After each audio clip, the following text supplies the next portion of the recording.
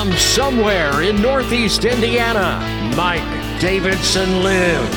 And now your host of the podcast, Mike Davidson. Well, yes, Mr. Robert, thank you very much. It's me, Mike. This is Mike Davidson Lives, podcast I do twice a week, barely twice a week this week. Apologize for that. Thanks for hanging out with me for the next half hour or so. I'm a little worse for wear. I'm not like sick. I'm just physically drained. This week I work at a pretty warm environment, and it got warmer because it's summer. It's like 90 plus where I work, and it really takes a lot out of you. And by I mean me. I'm a little haggard, so please bear with me. We're supposed to get some rough weather this weekend, so my wife yesterday, Thursday, went down to Martinsville to pick up our girls, and they're back home.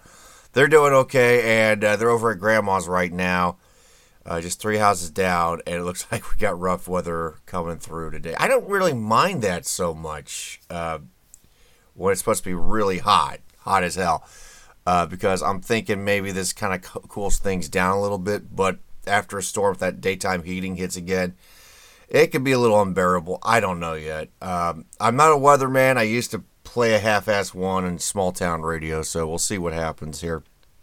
There was something I forgot to tell you last go-round. Last week, I went to an ear, nose, throat specialist because, as you know, maybe you don't know, but I have had tinnitus for like the better part of a decade now, probably about 15 years or so. It's been a while. Basically, I've got a ringing in my right ear, and it does not stop. It's been with me throughout most of my radio career. I dealt with it. I don't have trouble sleeping. I know some people with the condition do and everything, but it's always been there. And a couple months back, I had a dizzy spell. I think it might have been because I was sick or medication thing, because I haven't had it since. But it was just like anytime I would turn my head toward the right, and that's where the tinnitus is, it's in my right ear, I would get a little dizzy. It's since gone away. I haven't experienced it since. Then I went to the ear, nose, throat doctor, maybe thinking, no, maybe they can help out my ear. They said that there's not a whole lot they can do.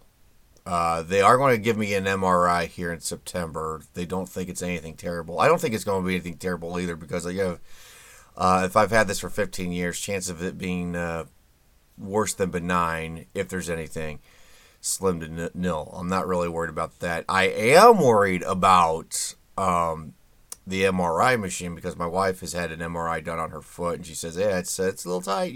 She's giving me this description, and she's trying to ease my mind about the whole MRI process, and it just made me feel more claustrophobic than anything. Like, I was actually she's telling me this as I'm driving the car. I'm tensing up. But I think the sad reality is, it's going to be with me for the rest of my life. And, somebody who wore headphones for the better part of his life, somebody who liked loud rock music for a good chunk of his life, I'm losing hearing in that ear. And even in my good ear, my left ear, there is some hearing loss. Not as bad, but I am 43. So I have to take good care of my ears. But I got a little sad when they said, yeah, if there's nothing with the MRI, I mean, there's not a whole lot we can do about it. Because I have not heard my wife's voice without that ringing in my right ear since I've known her, nor my kids. And there are pieces of music that very few pieces of music, because a lot of modern music sucks, that I have never heard without that ringing in my right ear. And it's kind of weird to think about in those terms. But it's one of those things that kind of sucks. I have to deal with. I have been dealing with. And just got to kind of roll with the punches on this one. It sucks, but there's not a whole lot I can do about that. Okay, so a couple of RIPs. One to Randy Mesner, one of the co-founders of the Eagles. He left the band a while back. He was the bassist. He was a singer. He sung on some of their songs. Died at the age of 77. Had a host host of health issues. But that's just another one gone from a bygone era where, you had superstar bands. Yeah, the band itself still planning on touring. Don Henley, I think Joe Walsh, and whoever the hell else is left with the Eagles. I mean, it still blows my mind that Glenn Fry is no longer with us either. But all right, Peter Randy. This RIP comes with a special message from Morrissey, of all people, and I will have this linked up on the Mike Davidson Facebook page here. If not now, soon. But Sinead O'Connor unfortunately died this week. She was in her 50s. Unfortunate. A lot of people believe she may have taken her own life. We'll have to wait for more word on that, because she's dealt with a whole host of mental health issues.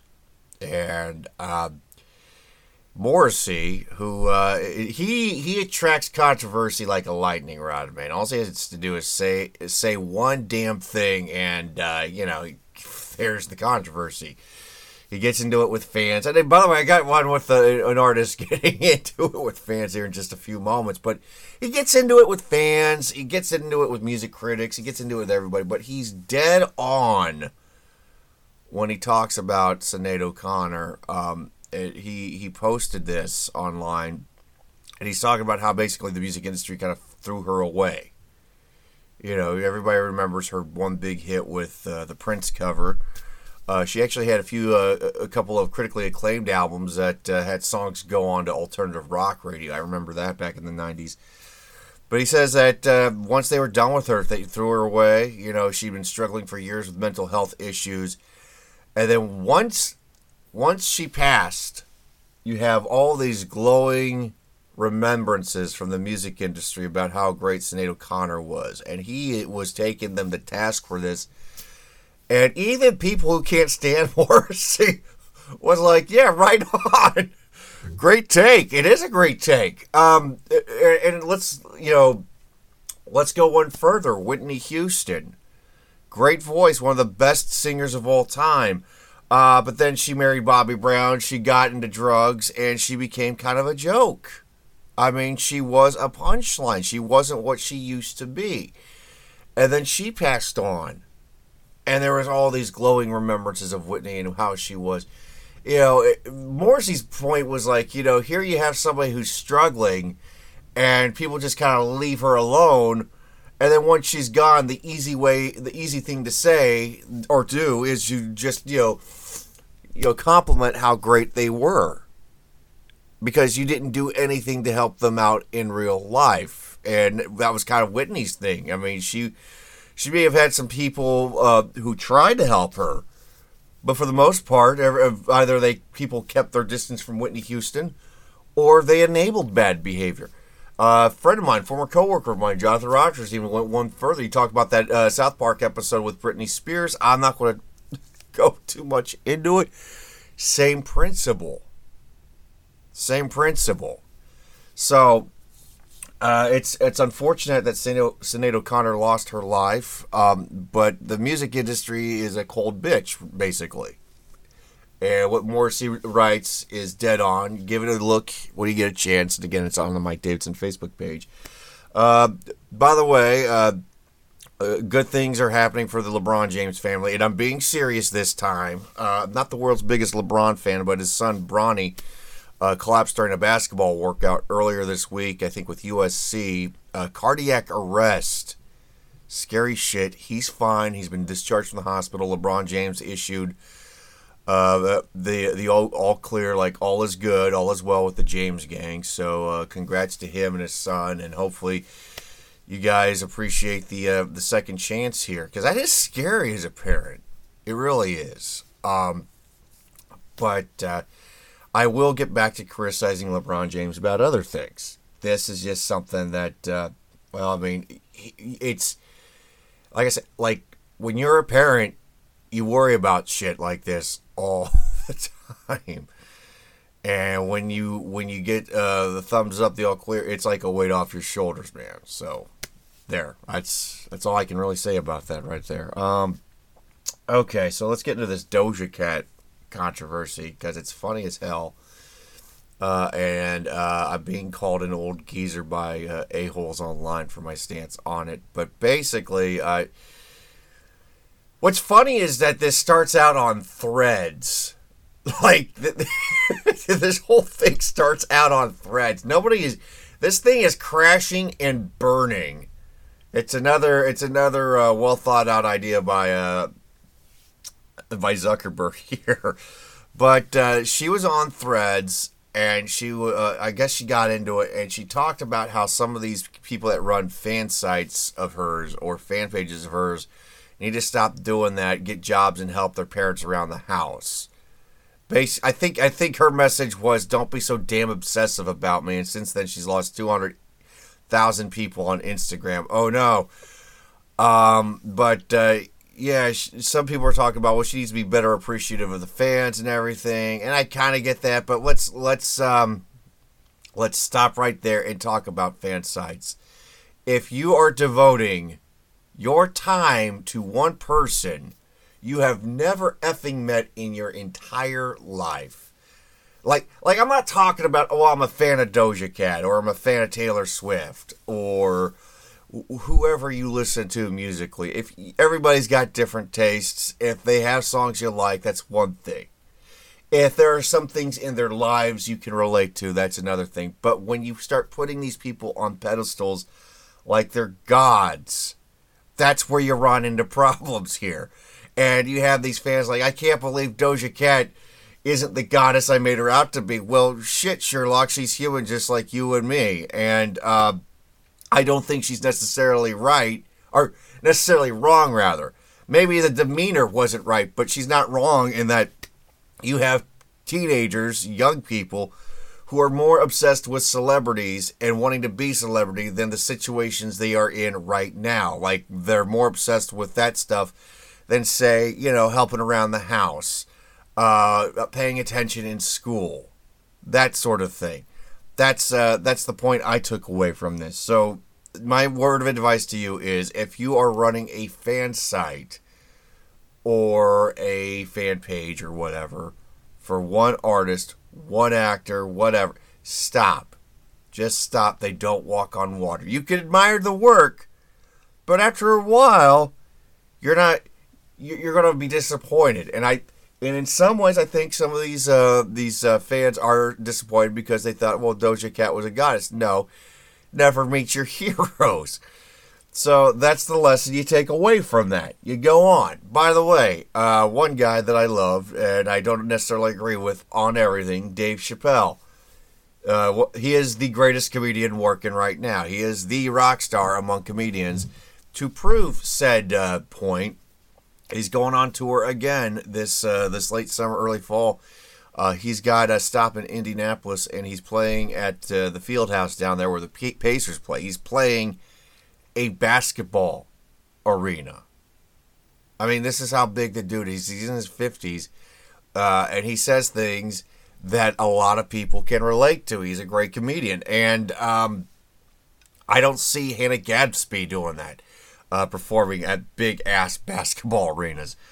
But I do have that also linked up on the Mike Davidson Facebook page, which is not a fan page, by the way. It's just a page where I post my memes and my thoughts and my podcast links.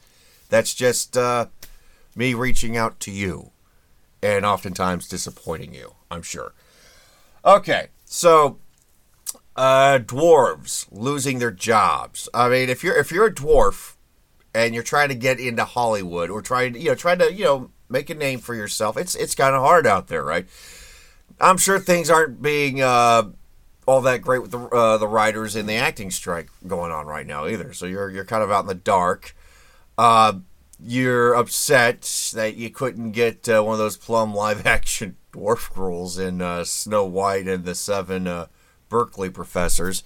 Yeah, that's a big cluster F. And now you're upset because Netflix, they're rebooting Willy Wonka again. And they've got Hugh Grant, through the magic of makeup and technology, playing an Oompa Loompa. Playing the Oompa Loompas. Basically, there's a whole army of Hugh Grants playing Oompa Loompas. Man, you remember when that guy was supposed to be like the heartthrob, and now he's doing that. But I mean, if think about it, Hollywood has become so inclusive that it's become exclusive. Like, it's actually costing guys and gals jobs that think that they're a good fit for those jobs. And that is all because of this mentality, like, we can't stereotype. Now, I don't think it's right to stereotype somebody who is a dwarf actor, but I mean, if they feel, hey, this is a paycheck, I could be one of the 7 dwarves, or I could be an Oompa Loompa, why not let them do the job, for Christ's sake? That's my take on that. It's so weird. But this also goes back to Peter Dinklage a couple years back having the hissy fit about this live-action Snow White. He goes, well, we can't just have dwarves in this movie. It would be wrong. It would break my heart, or some shit like that. And of course he can say this because he is a successful actor. Game of Thrones has made him. He's done very well for himself. But when they decided to go with just one dwarf out of 7 and everybody else being magical hippies or something with Snow White, that's 6 dwarf jobs gone. And now you got Hugh Grant playing something that's fit for a dwarf in this new Willy Wonka movie, and dwarf actors are upset about it. And I can't blame them, because people have gotten to this point where we have to be outraged by everything, that their solutions lead to more effing outrage. It would have been best just to leave Snow White and Willy Wonka alone. But then again, I'm one of these old school guys that thinks, well, maybe, just maybe, we have enough reboots and maybe leave Snow White and Willy Wonka alone. This is the third take of Willy Wonka, if I'm not mistaken. We don't need any more takes. Gene Wilder was pitch perfect. You can't top perfection, man. And that's not anti-dwarf, mind you, not wanting to make these movies. You can make other properties that have other roles for other people. That's my point. Hey. Oh, by the way, there's some testimony going on. Blah, blah, blah, blah, blah, blah, blah. Aliens might exist. Non-human life forms. Blah, blah. More of these show trials where people allege that there are aliens among us, crash sites, and the whole 9. And Tom DeLonge of Blink-182 retweeted that aliens do exist, that he was right.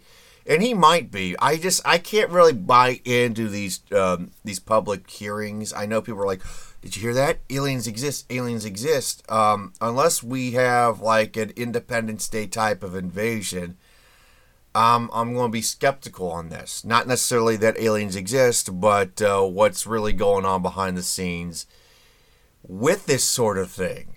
Because it could be a diversion. Maybe it is actually aliens. I don't know. But it's really hard to get excited about this sort of stuff. Hard to trust government, obviously. And, I'll be honest, it's hard to trust whistleblowers because you don't see a lot of the burden of proof half the time. So, it's one of those things where you kind of have to step back and go, okay, I'll bird dog this for a bit. I'll see what happens, but I'm not going to jump to any conclusions right now because I have my doubts. Cable television's still a thing.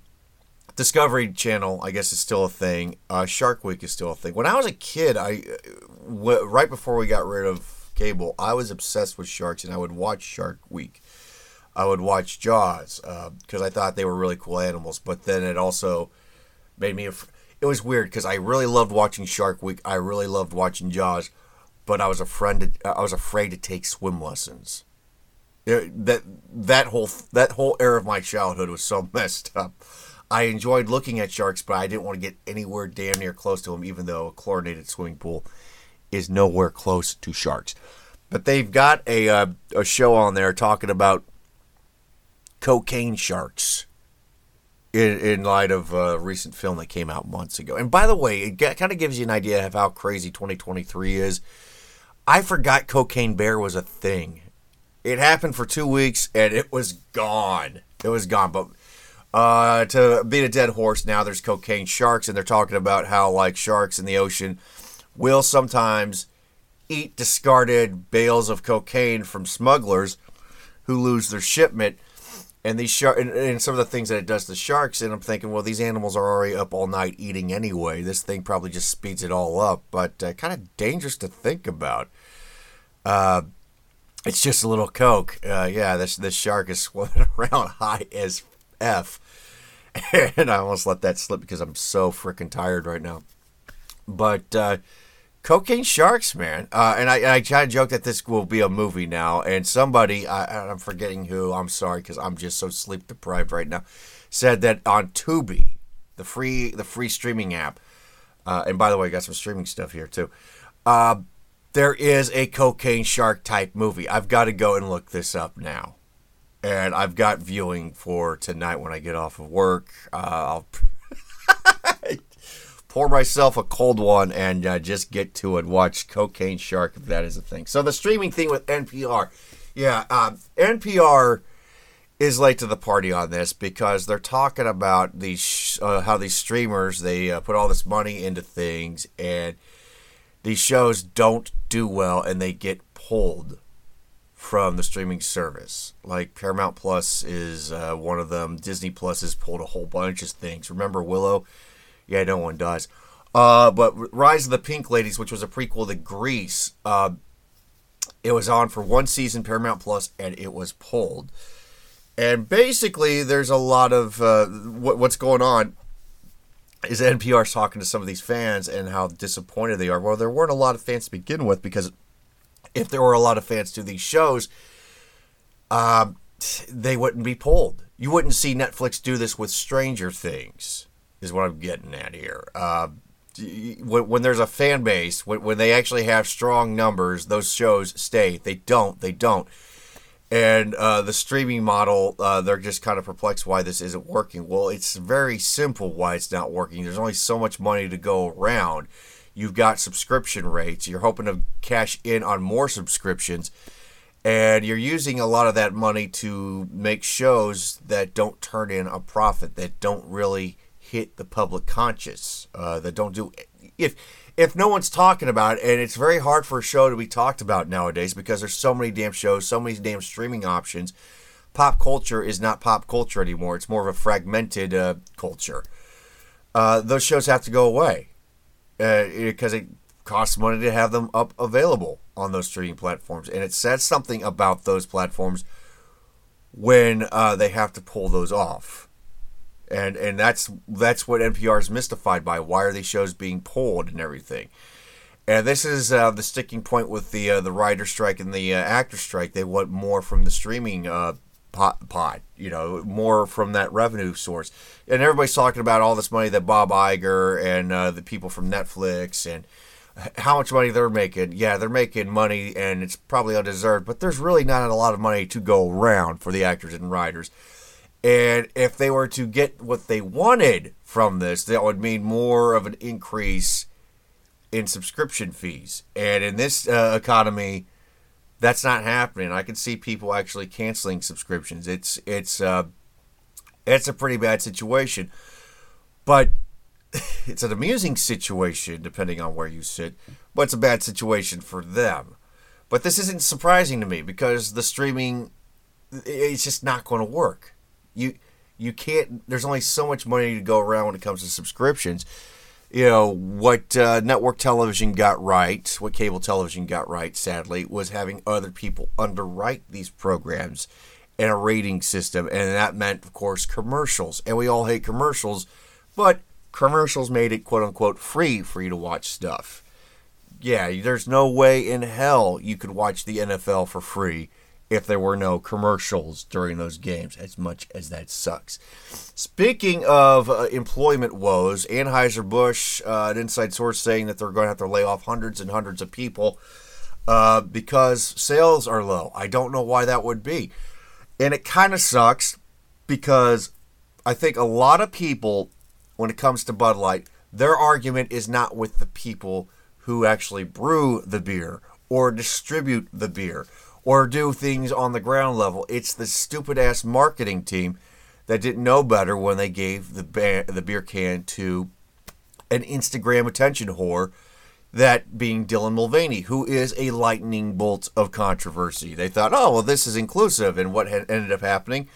Beer drinkers left. But it's very funny to see some of the comments, just to kind of show you how politically, not just politicians, but just how people have pretty much flipped rules.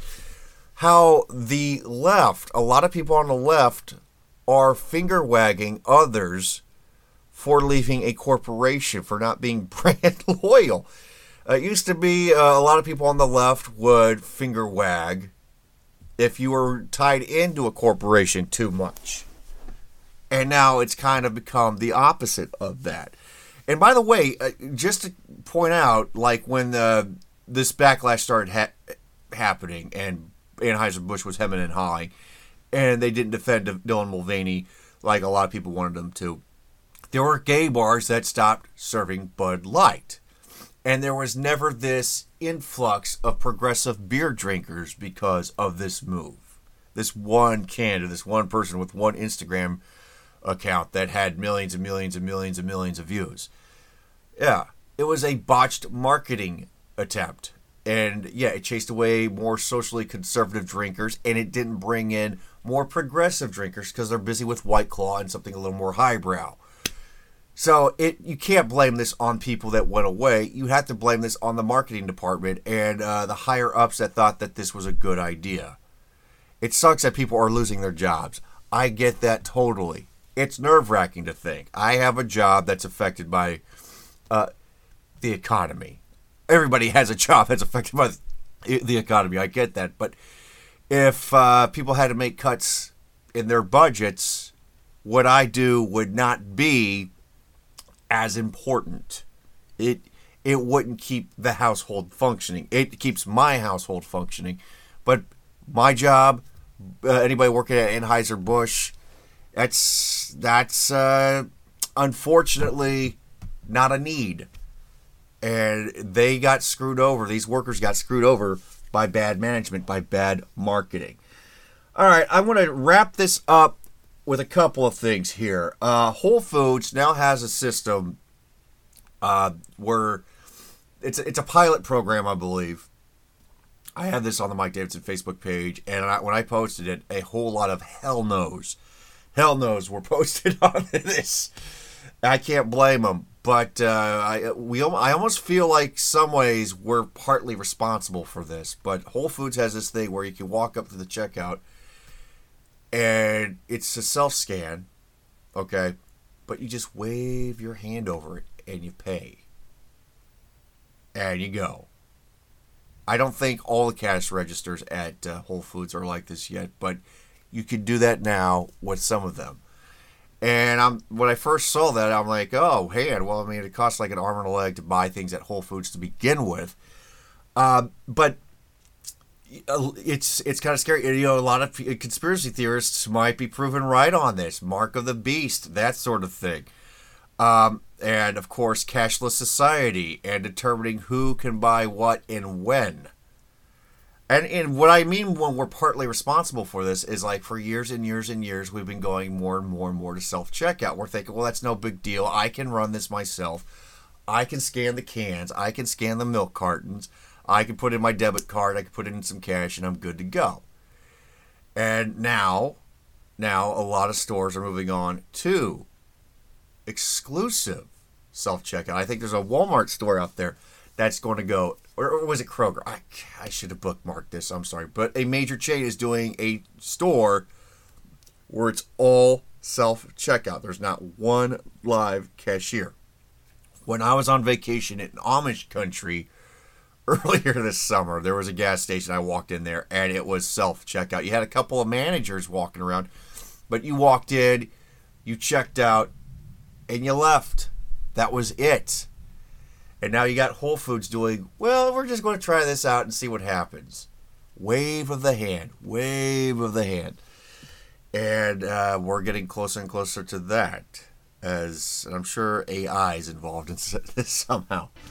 All right, finally, would you change your name for a sandwich? I think Subway's got this new thing where if you change your first name to Subway, you can get free sandwiches for life. All I want to say is, well, two things.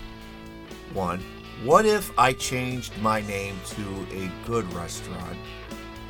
And two, what if somebody named Jared wins? All right, with all that said and done, till next time, stay fresh, cheese bags. You've been listening to Mike Davidson Live. Be sure to check him out on social media. Like him at facebook.com/mdavidsonlives. Follow him on Twitter. Look for @DavidsonLives.